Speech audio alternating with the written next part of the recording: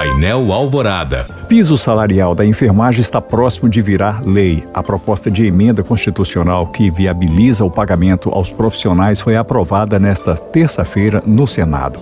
O texto já havia sido validado na Câmara dos Deputados. O projeto prevê que a União ajudará estados e municípios a pagar a categoria com recursos do superávit financeiro de fundos públicos do Poder Executivo.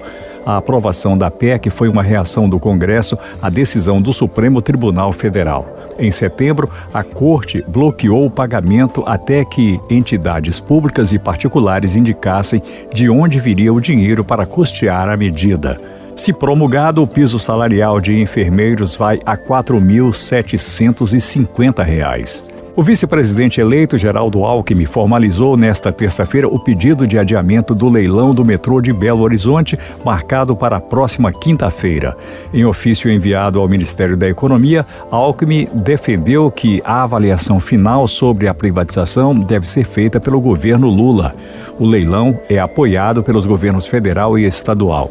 Nesta terça, o chefe do Executivo mineiro, Romeu Zema, reafirmou que a privatização é uma prioridade do governo dele.